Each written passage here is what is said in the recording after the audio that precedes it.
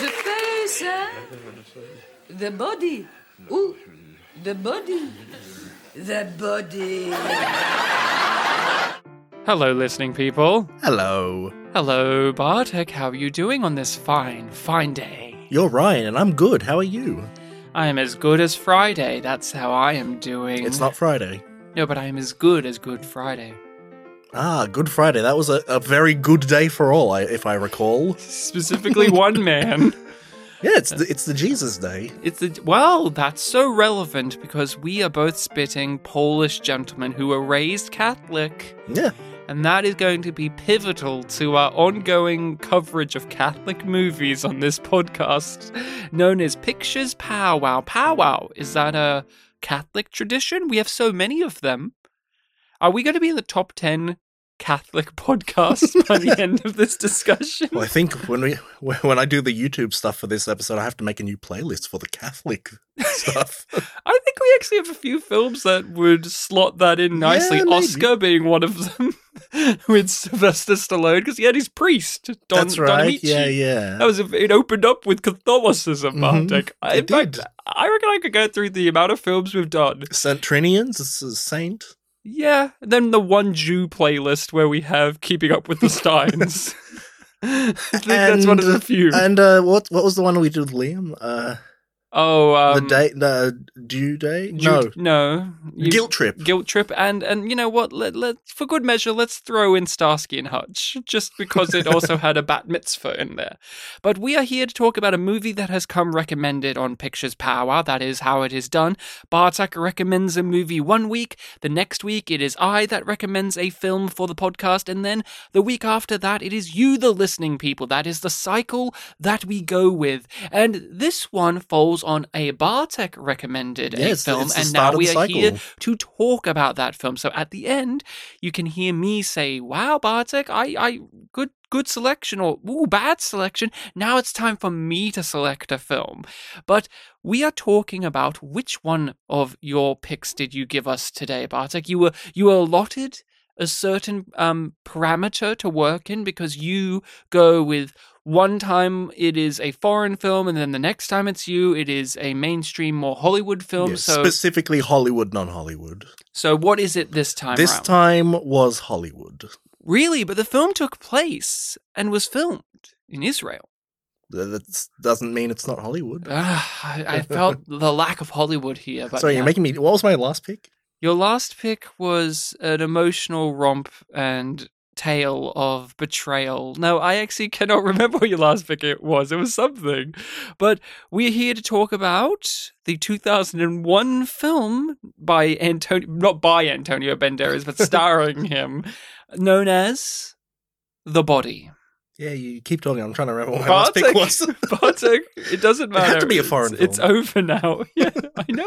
Oh, it was the Polish film. Yeah, it was your favorite film. That was also, which was also religious. Yeah, that's another one. That's another one. They sing a Christmas carol in it. If you have not seen the film The Body, starring Antonio Banderas, and Derek Jacobi is here, doing a bizarre accent. I don't know where his character was supposed to be from. And Jason Fleming doing an Irish accent.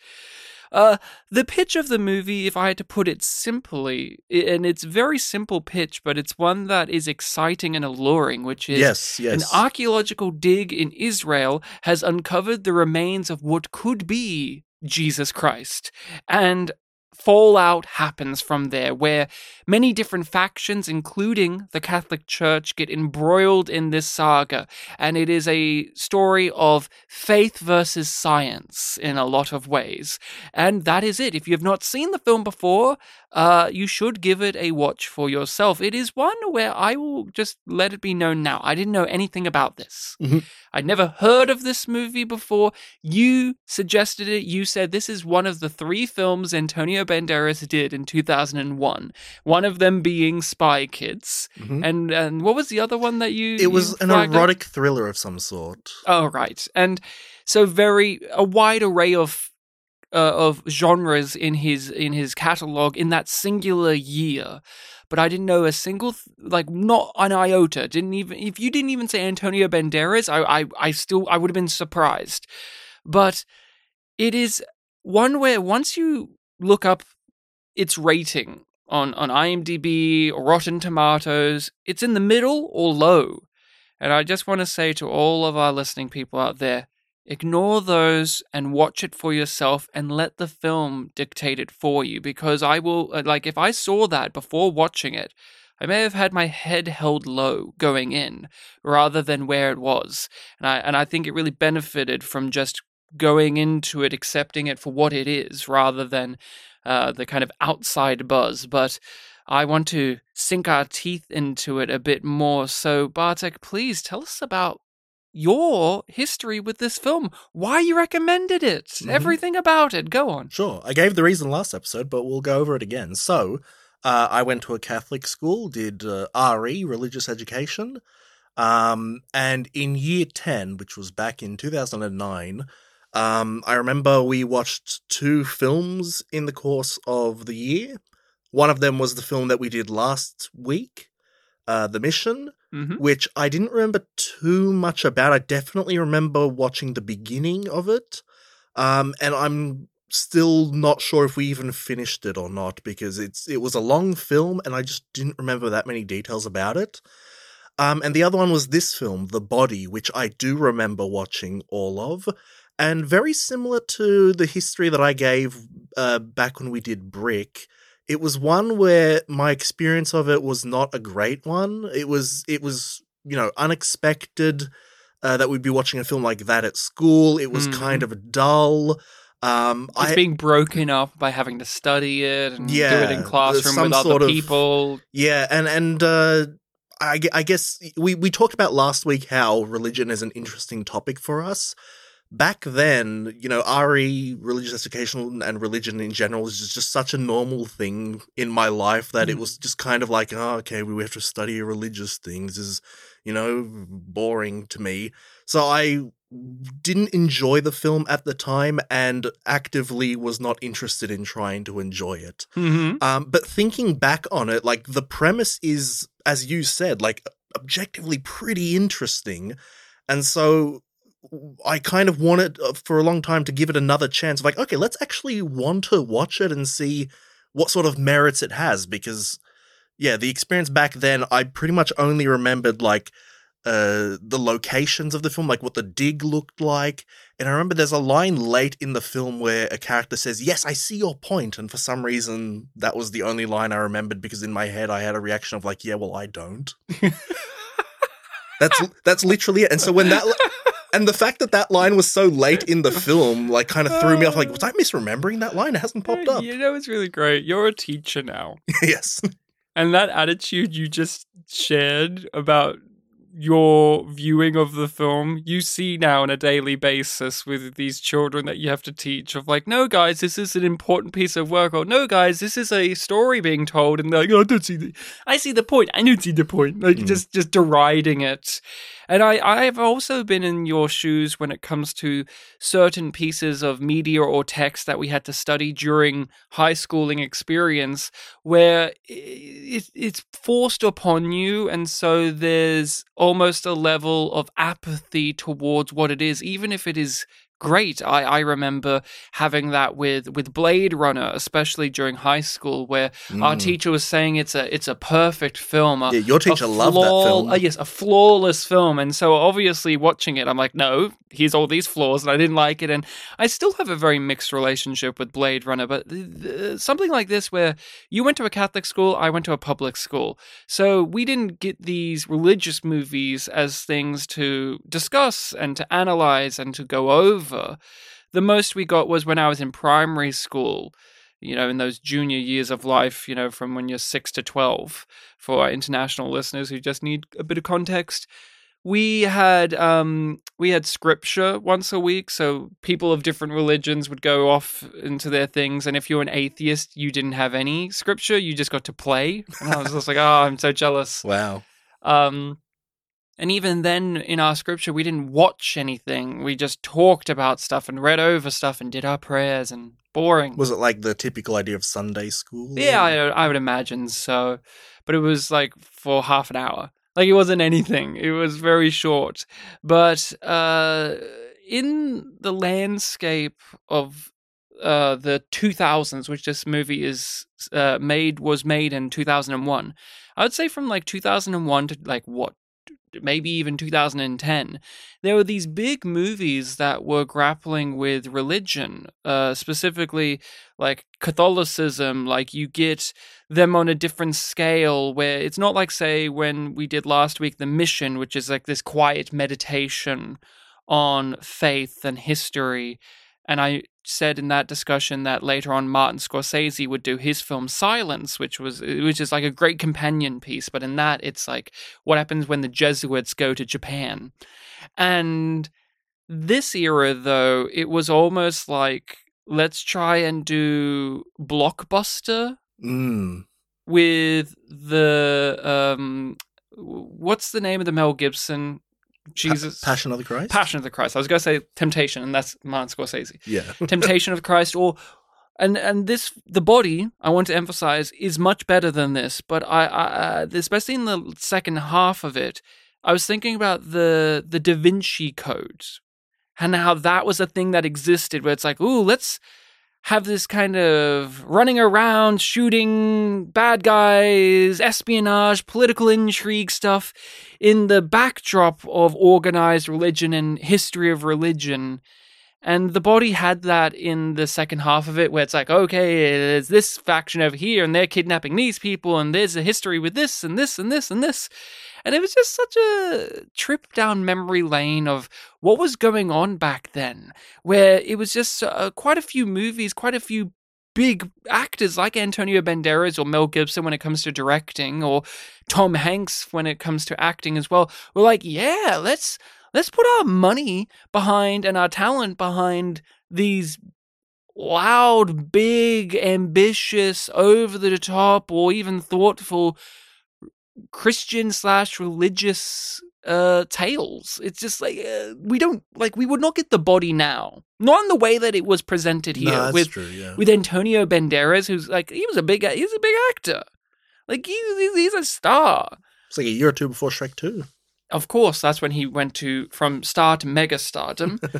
But what was it like for you to finally come back to The Body after all of this time? Yeah, it was interesting. Again, I was actually keen on seeing like what I missed back then, seeing like if it actually fulfills its premise, which is a really interesting one. And I would say you brought up before, like, the first half and the second half are different. I was actually quite keen on the first half. I was somewhat disappointed with the second half, though. It just felt like it kind of lost its focus, basically, and it became a Hollywoodish film. Like, one of the other things that I do remember from it was, and this leads into something I forgot to talk about last week, was the fact that I remembered that it starts off so talky and, for me back then, boring and not something I'm interested in, and then somehow leads into an explosion at the end, and like action somehow falls into it. So Yeah. it was wanting to remind myself, like, how does it get to that point again? Slowly. It's It's not as if it's suddenly a different movie. It does gradually get there, and it had the building blocks to there. But I want to let you know what I think of the movie by actually getting a review up. Now, I don't often do this, but I was looking at the reviews of this because I wanted to know what the general vibe is, because once I finished it, I knew that this is a film people would hate because of the story itself. When you are dealing with such big things, like if we found the body of Christ, and then criticizing the Catholic Church if they handled it at all, there's obviously going to be some upset. And then obviously... Should we give some religious context for people that might not know? What about Jesus? No, I think you guys, you know who Jesus is. Our Lord and Savior.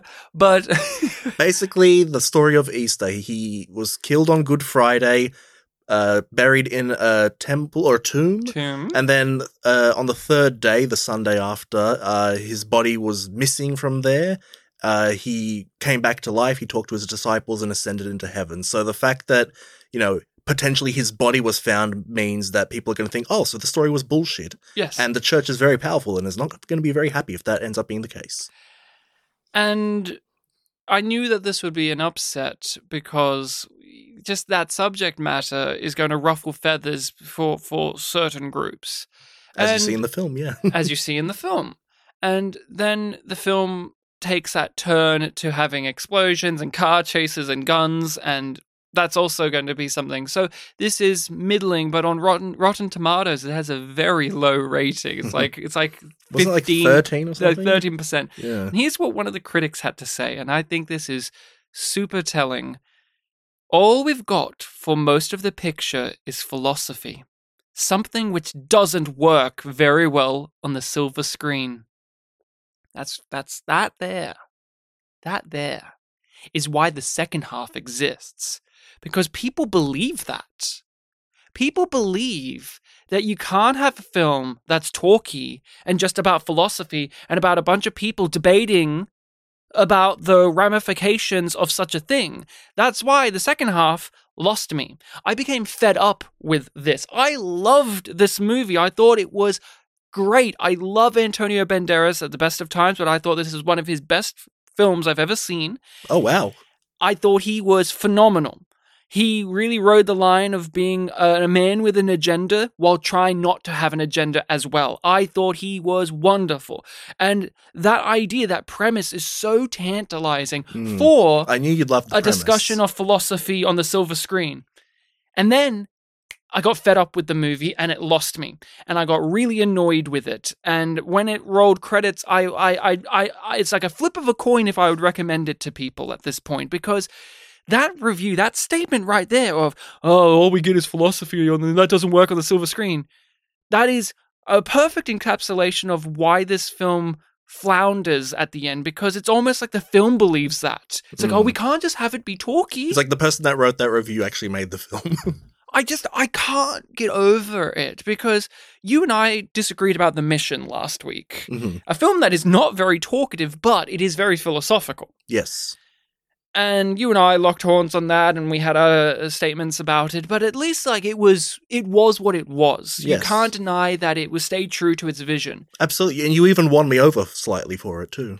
But The Body is a film that is compromised. It gives up on its central conceit, and I just threw my hands up in the air and said, "Why did you do this?" Because I was going to give this a 5 out of 5 at the beginning of it, and then by the end of it, I'm like, do I give it a 2 if I'm being generous? Because when I know we'll get there more so, but when we get to the ending and there's an explosion and he jumps to save her, it's the most pathetic.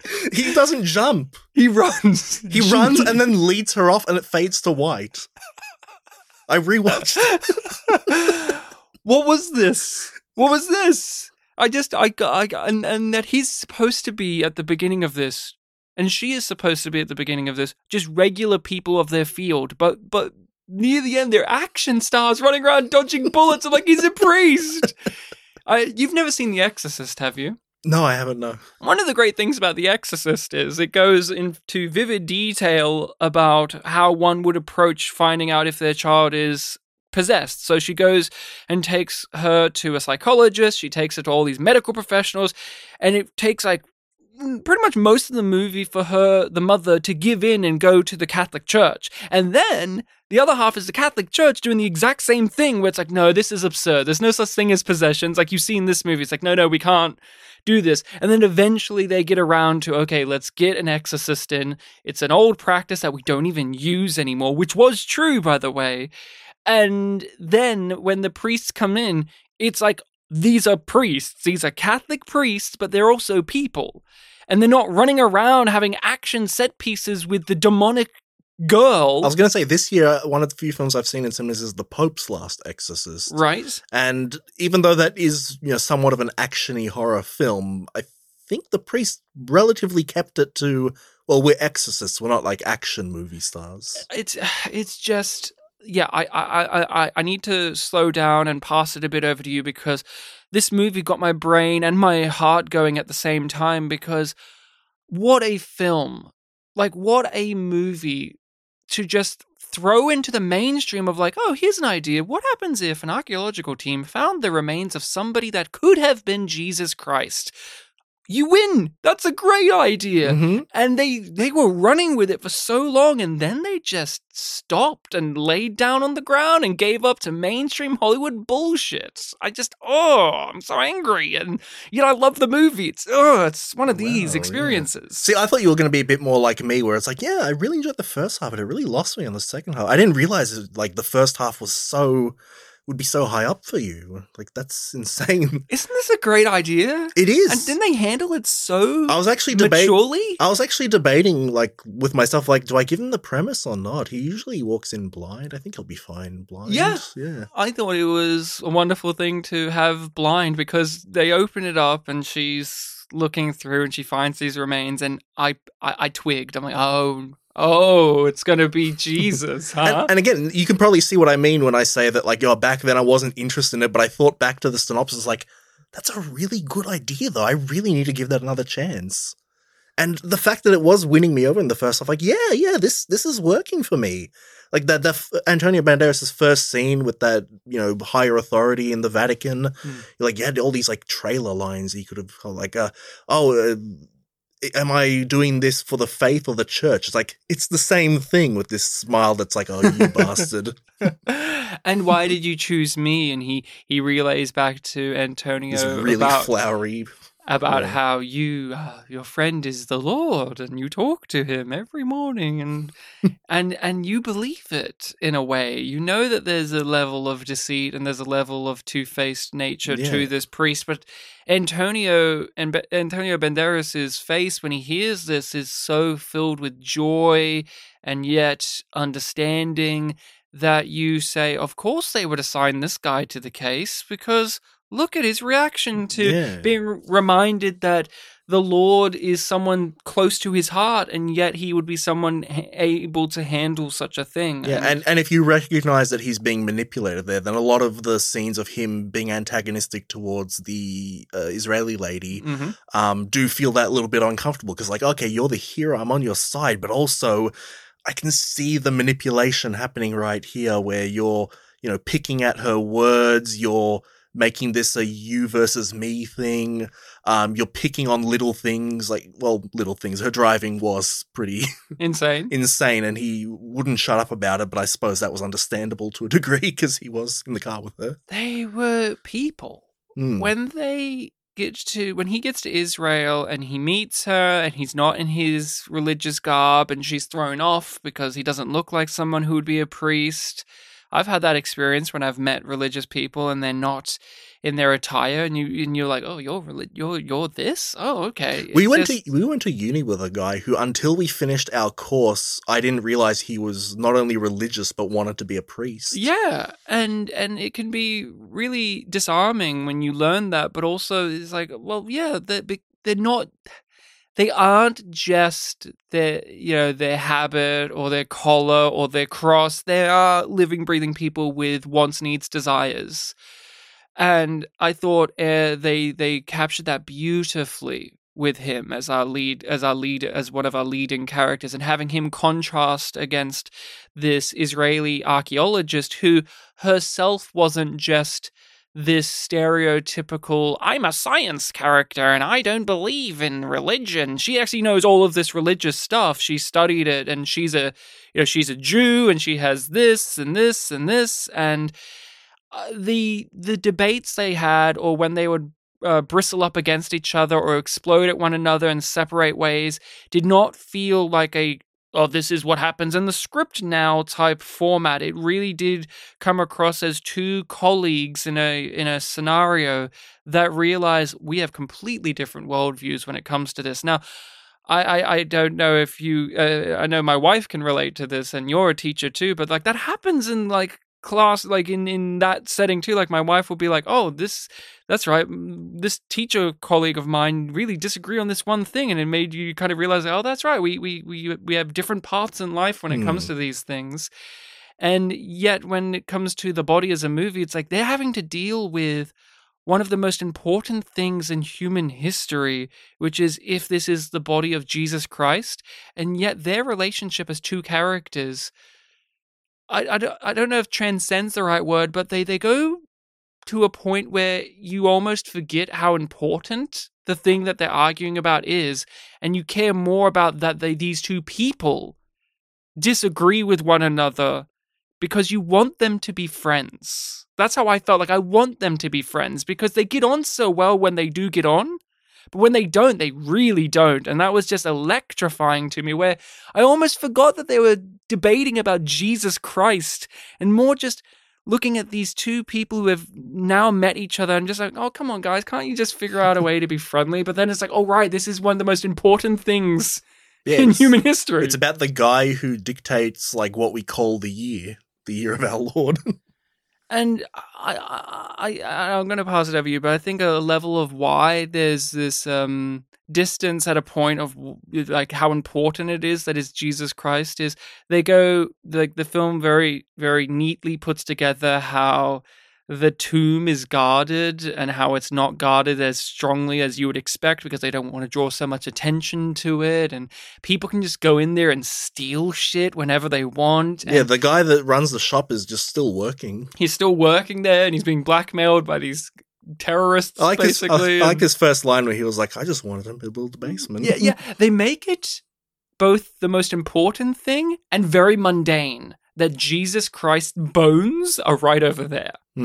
I really potentially. Yeah, that's what I mean. Like you are juggling that in your head of is it actually Jesus? But I really, really adored how they had this fine balancing act of making you remember that this is one of the most important things that you could ever stumble across. And I just wanted a basement for my business. Like, it's just another job, or it's not really Jesus. Come on, I just. But tell me a bit more about your thoughts on the body, especially, I guess, going over the characters. What did you think of them?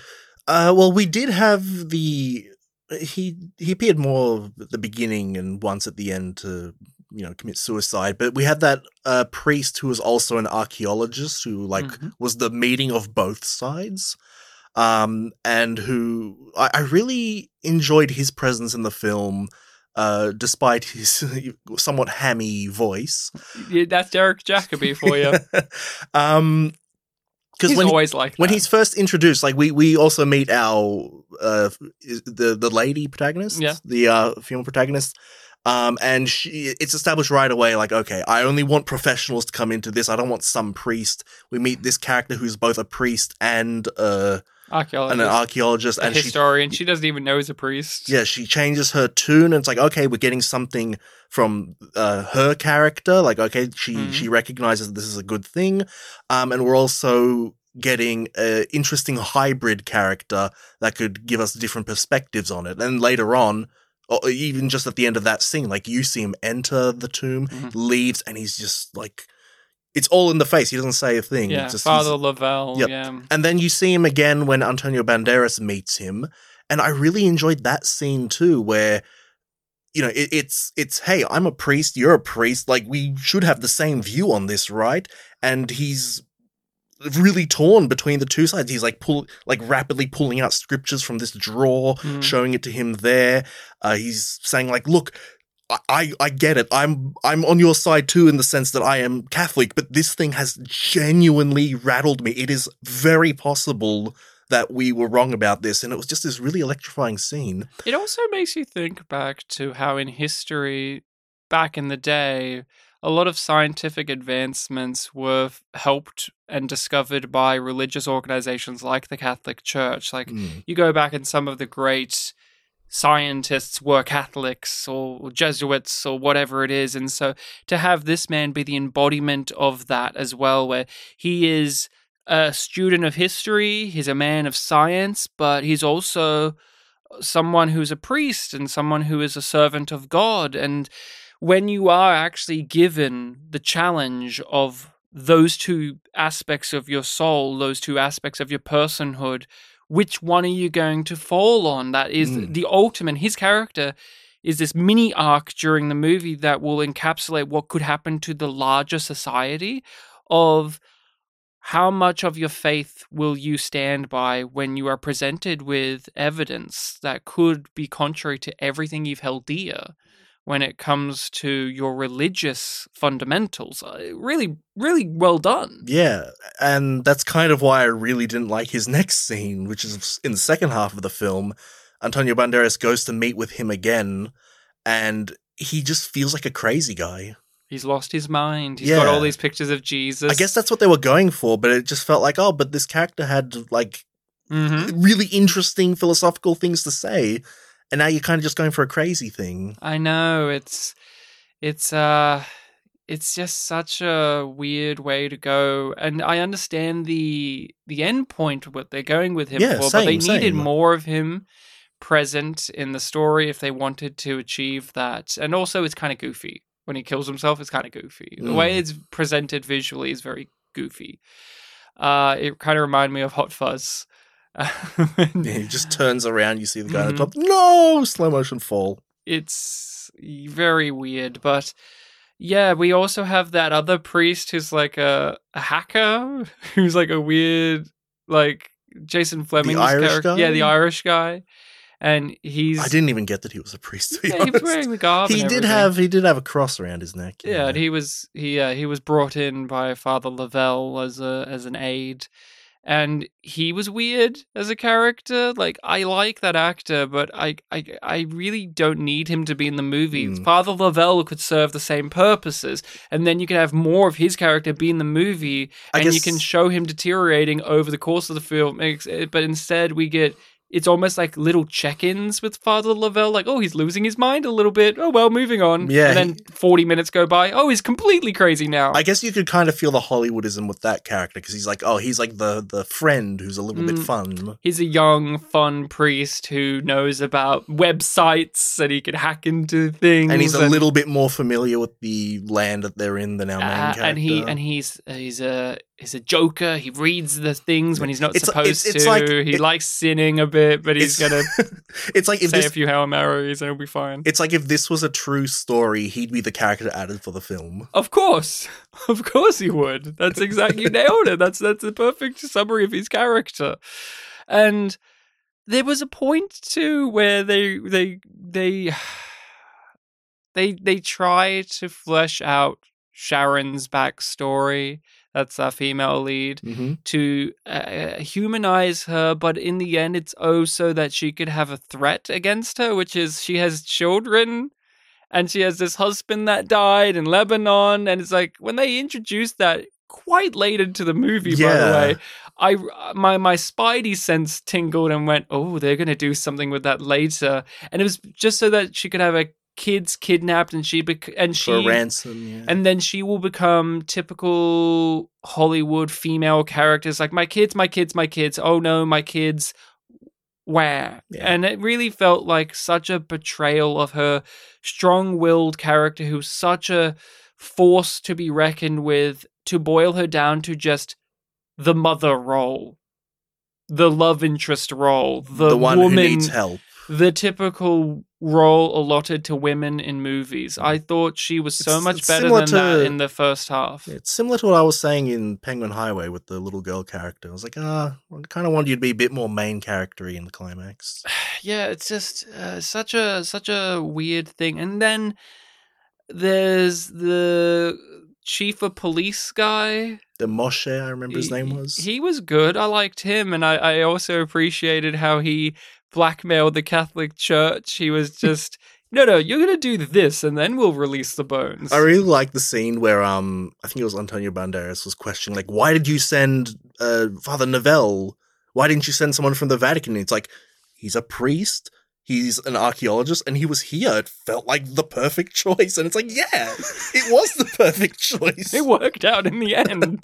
That was actually a weird moment where Antonio was like questioning this guy's logic. It's like, it's perfect logic. Does it not make sense? The logic is perfect. You just don't like it because Father Lavelle, I think what that really tunes into is Antonio's self-doubt, because throughout all of this, he doesn't understand why he's here. Why he's really here to do this, because Father Lavelle is the perfect candidate.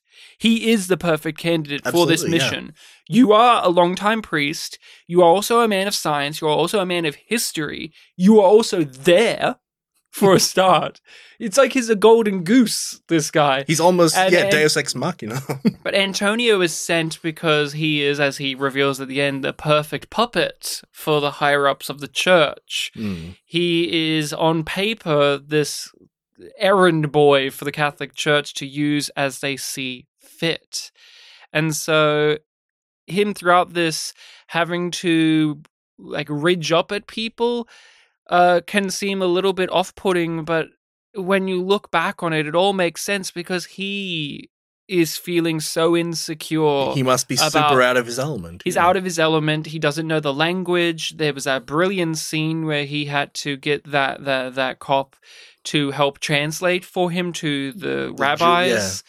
And he understands their religious scripture and text in a way that will help him be able to get this jar back. And he's so firm in that. He's like, no, say that exactly. And they even call him a rabbi, Antonio Banderas, the rabbi, which is an amusing image in itself.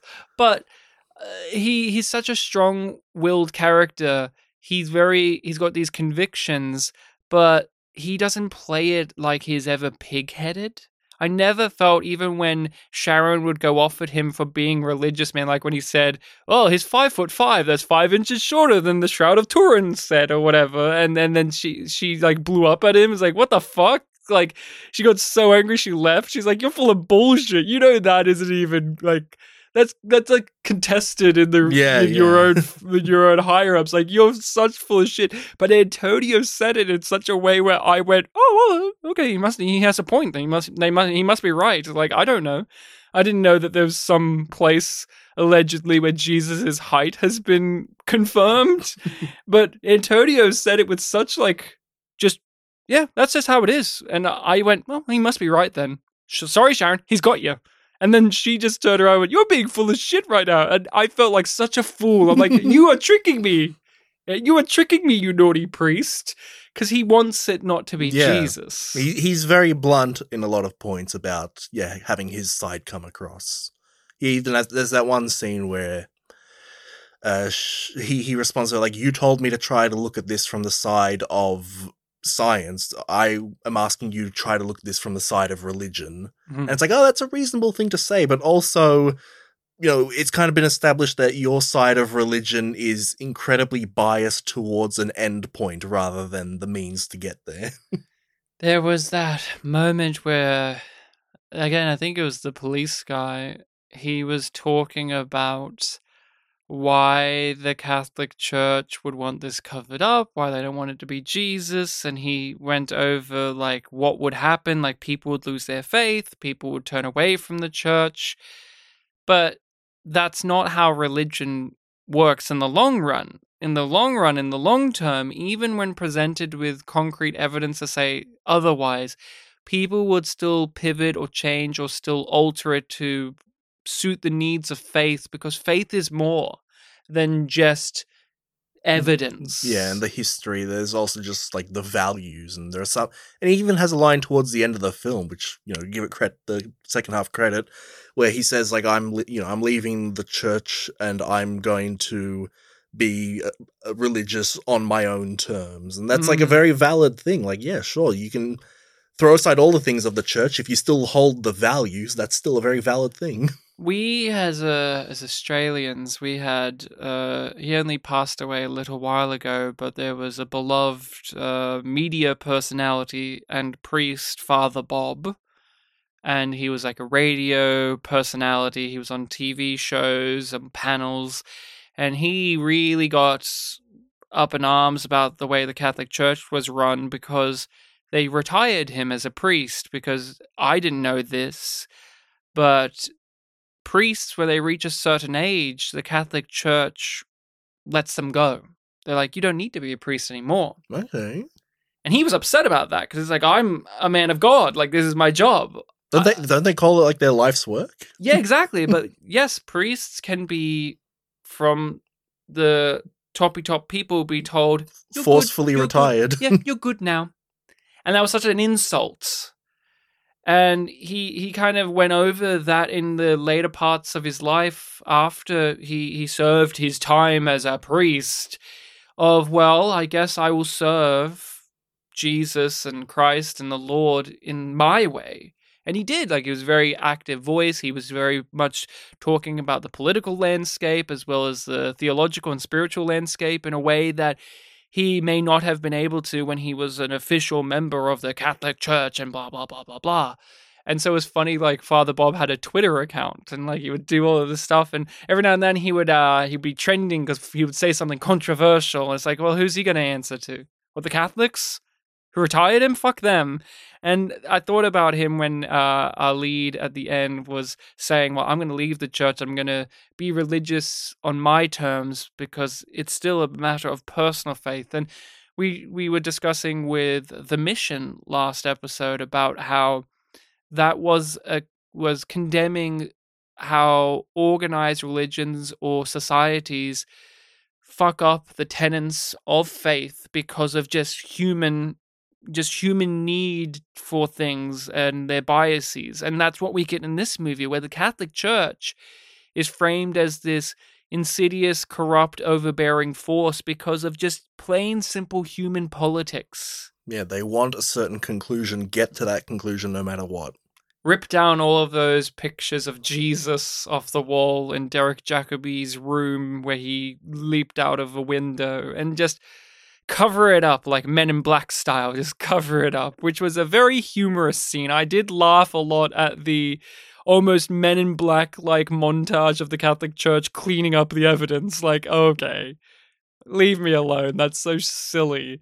But there's this thing I really want to get your opinion on here with the body as it went along. Now, you may have remembered some of this, but did you think it was Jesus?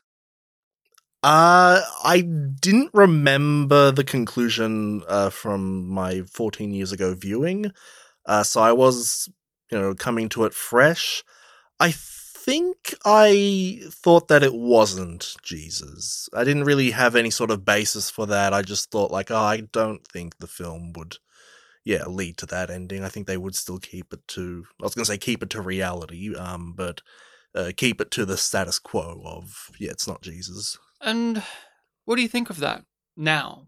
Do you think that was a correct choice? Do you think that benefits the story that it is not Jesus? Or the fact that they do give us an answer? They do give us an answer of it is not Jesus by showing us the 3 circles on the wall, and there was some other things thrown in there.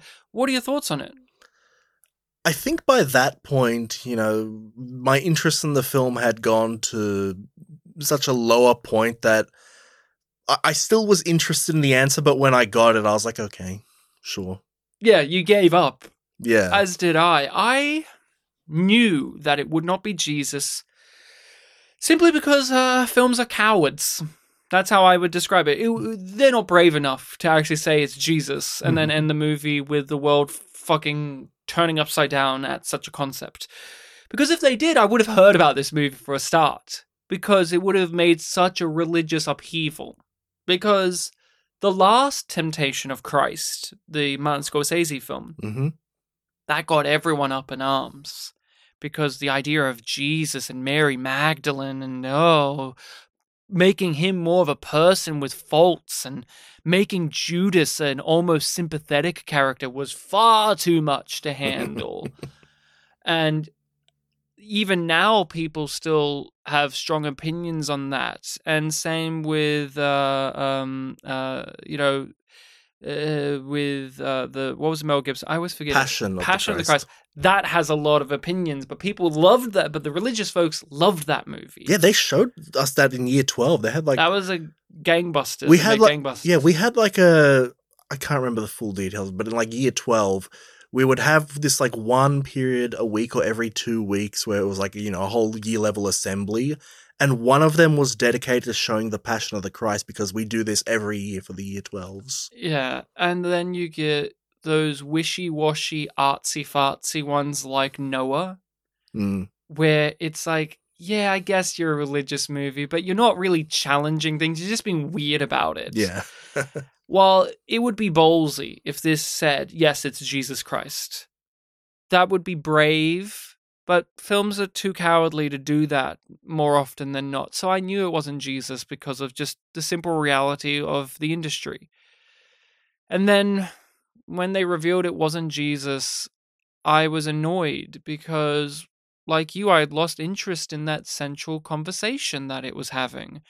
And when they did give us the shot of the circles on the tablet or the wall or whatever, I was wondering, would it have been better if the film played it ambiguous instead of giving us an answer?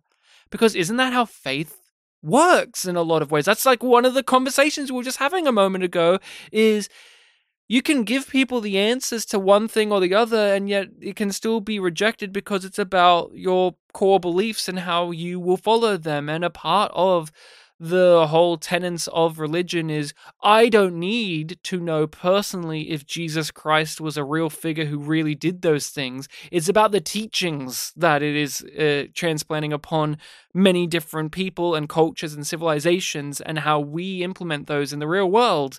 So if you ended this and it was still not known if it was Jesus, and we have people like Sharon believing that it is Jesus, you have Antonio Banderas being unsure but leaning towards probably, and then you have the Catholic Church just rejecting it out of sheer hubris, that's a statement on its own. Mm-hmm.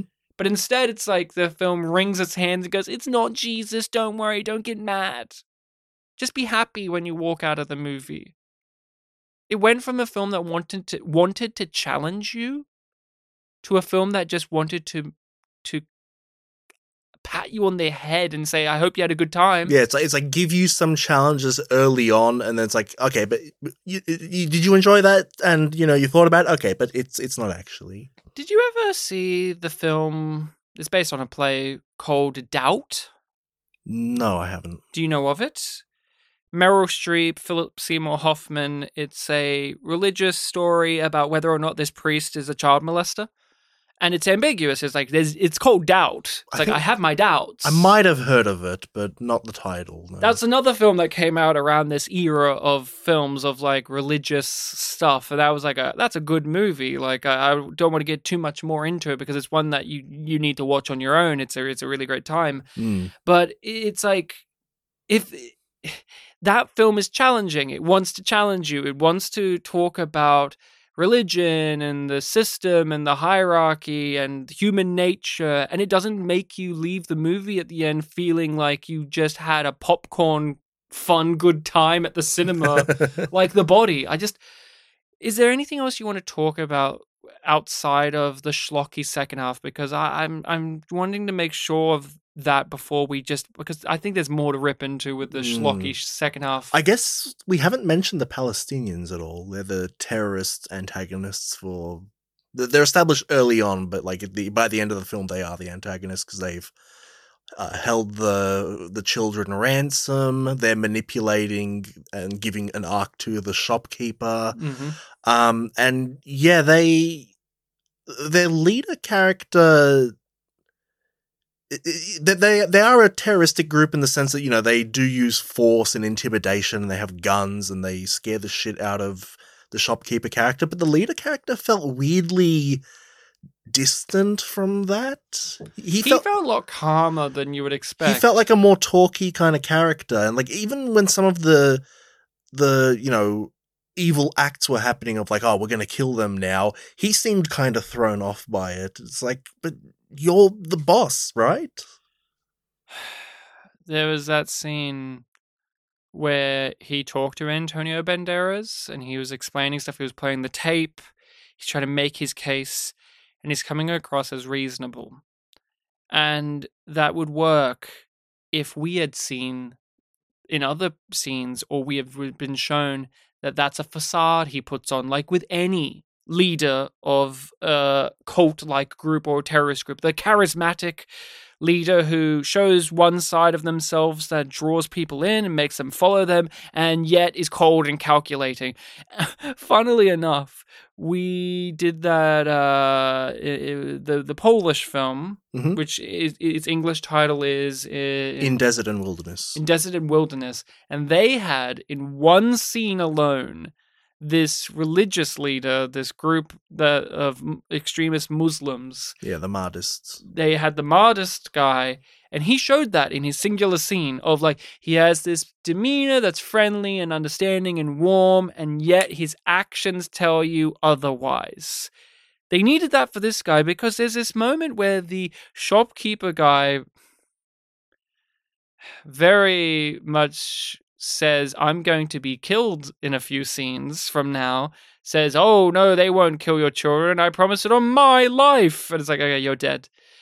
And I was expecting it to be like the leader of the Palestinians would reveal that side of himself, and he would be the guy to kill, or he would be the guy to order the kids to be killed. But it wasn't even him. It was like the other fucking guy. Yeah, that's what I'm saying. Like, he looked so confused weird. by it. I'm like, you're not in on this? What? What's going on here? And even when you have the standoff between him and Antonio at the end with the grenade, it seems like it's Antonio Banderas who's the one that's a maverick in the scene there. And this guy's like, okay, I guess I accept death. It's so bizarre. So bizarre. So yeah, we went straight into that because he is the key to the central like problem. Is you have this group of extremists who want to destroy these remains and they want to fight against it, and they have valid reasons to do so. But the way it's presented each time they have conflict is through Hollywood action stuff where people are doing flips, there's little explosions, there's the stock explosion sound effect that you hear in every movie ever, and I'm just looking at it going, Antonio Banderas is running back into that store to go to the thing, but he's being shot at. It's like, you're a priest. You know you're a priest, right? You're not like a CIA black ops operative. You're a fucking priest in a shootout. Like Antonio, in a Hollywood film. But he never showed fear. Yeah. And yet, outside of that, he showed all of these range of I guess he had genuine human emotions. I guess he had a military background that kind of was brought up a few times. Yeah, but even then, it's just he's shown anxiety about being out of place in this culture, not understanding the landscape, and yet he's running around, dodging and weaving, bullet fire. It's just so dumb. I know we've already talked / laughed about it, but that final explosion, they had the standoff with the grenade, which kind of reminded me a bit of Main Hunna. It felt like a Bollywood movie by the end. Yeah. They were having the standoff with the grenade. They both had it in their hand, and it was like, we're going down together kind of thing. Why? And then, yeah, I know exactly why. And then the moment Sharon entered his view, it's like that entire scene just stopped.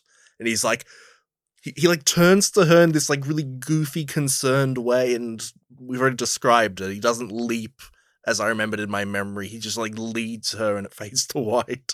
Like, you can see him turning to the right. You talked about how you rather liked his him explaining why he's leaving the Catholic Church and what he's going to do. I couldn't get over him doing it whilst having the badass Hollywood, I'm limping the limp. because I've just survived a grenade explosion. Limp and I'm just cane. like... It's like in that Adam and Powers. I actually watched this till the end of the credits to see if it had some fucking bullshit post-credit nonsense. Because at that point, it felt like a movie that would do that. Do you recommend this? The Body. This is such a bizarre one to really comprehend because the second half does become like there's a 10-minute car chase sequence where we're just driving around in the streets of Israel, and they've got the action movie underneath it, the red car, and the cops are like getting their sirens going, and they're doing all these tight turns, and people are like crazy. You have the classic, oh, Antonio Banderas is waiting because all these people are walking through the streets, and he's like smacking the steering wheel, like, oh, let me through. I can't get past that stuff. I don't know if I can recommend this to people. Yeah. If you're the type of person that's like can find value in a film that is good and then loses its momentum because of like, I don't know, film intellectual reasons of like seeing how something went wrong, then yes, definitely worth checking out. For its good moments, yeah, I'd say worth checking out. But for the overall thing, if you're not looking to, get a big disappointment, you might want to pass on it. It's hard to give, a solid yes or no. And especially with, the feelings that you expressed, I'm keen to see if you even come to a conclusion. like, would you watch it again? I mean, I did. Yeah, but there's a different... At this point, though, maybe together with you. Yeah. I don't know. Yeah, I don't think I would ever watch it again. Not on my I think it own, would make me angry, Hmm. knowing that all of this wonderful material turns into garbage. Because when I'm watching it, I don't know that. I'm sitting there going, okay, this first 40 to 50 minutes, maybe even hour, is great. And then suddenly, not even suddenly, but gradually, it becomes stupid. Yeah. I was saying before we started recording that I watched the Ebert and Roper thing on this, and they only talked about it for like half a minute, and they were basically saying like, basically what we were saying of like, yeah, it had a really interesting beginning, but then the movie shows its hands when it goes to Hollywood explosions and Hollywood action scenes, and it lost me. And they also threw in a thing which I didn't fully agree with, but I can kind of see where they're going with it of, there are so many different characters and factions in the film that it can be hard to follow, like, who wants it to be Jesus, who doesn't.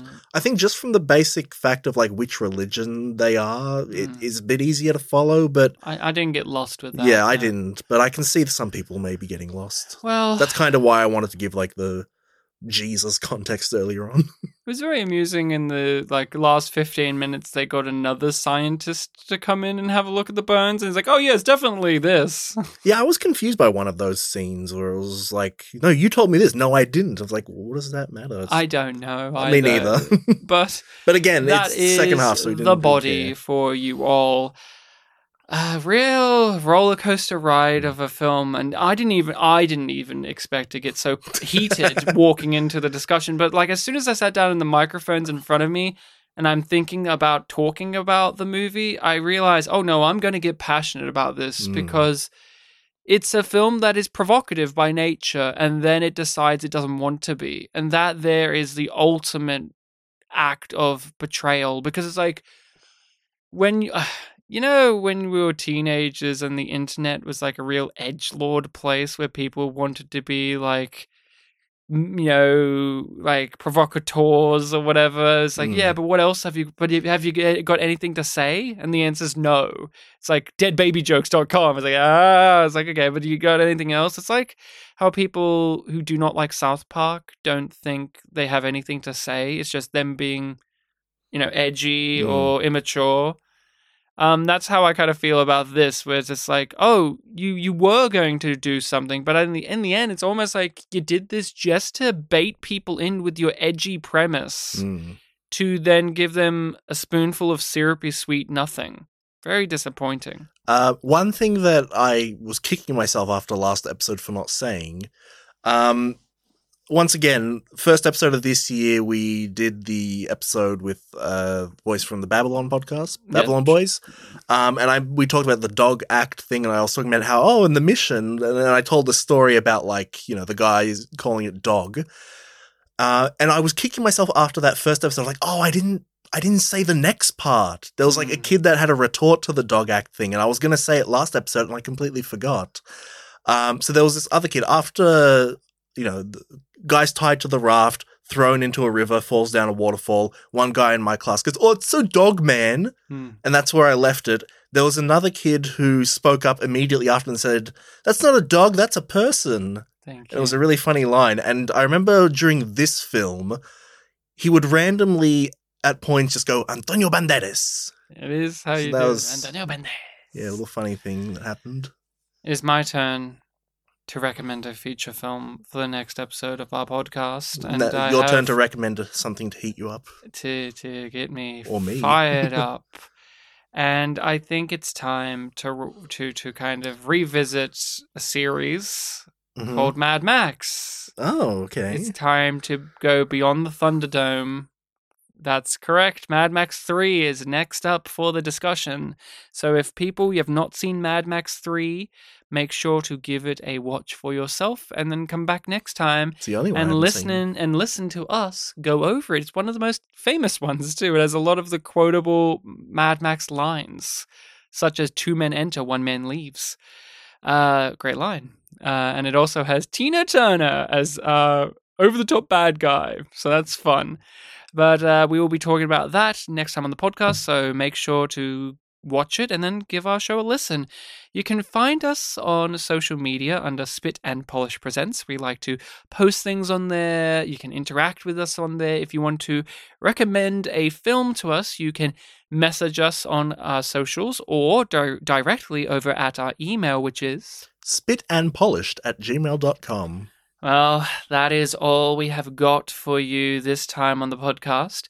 Remember to be kind to each other, or else the bones of Jesus Christ will appear underneath your house, and then there's going to be a whole slew of crazy hijinks that will come your way. The odds of it being Jesus aren't very high, though. Could be. I had my own equivalent of going Antonio Banderas for this film.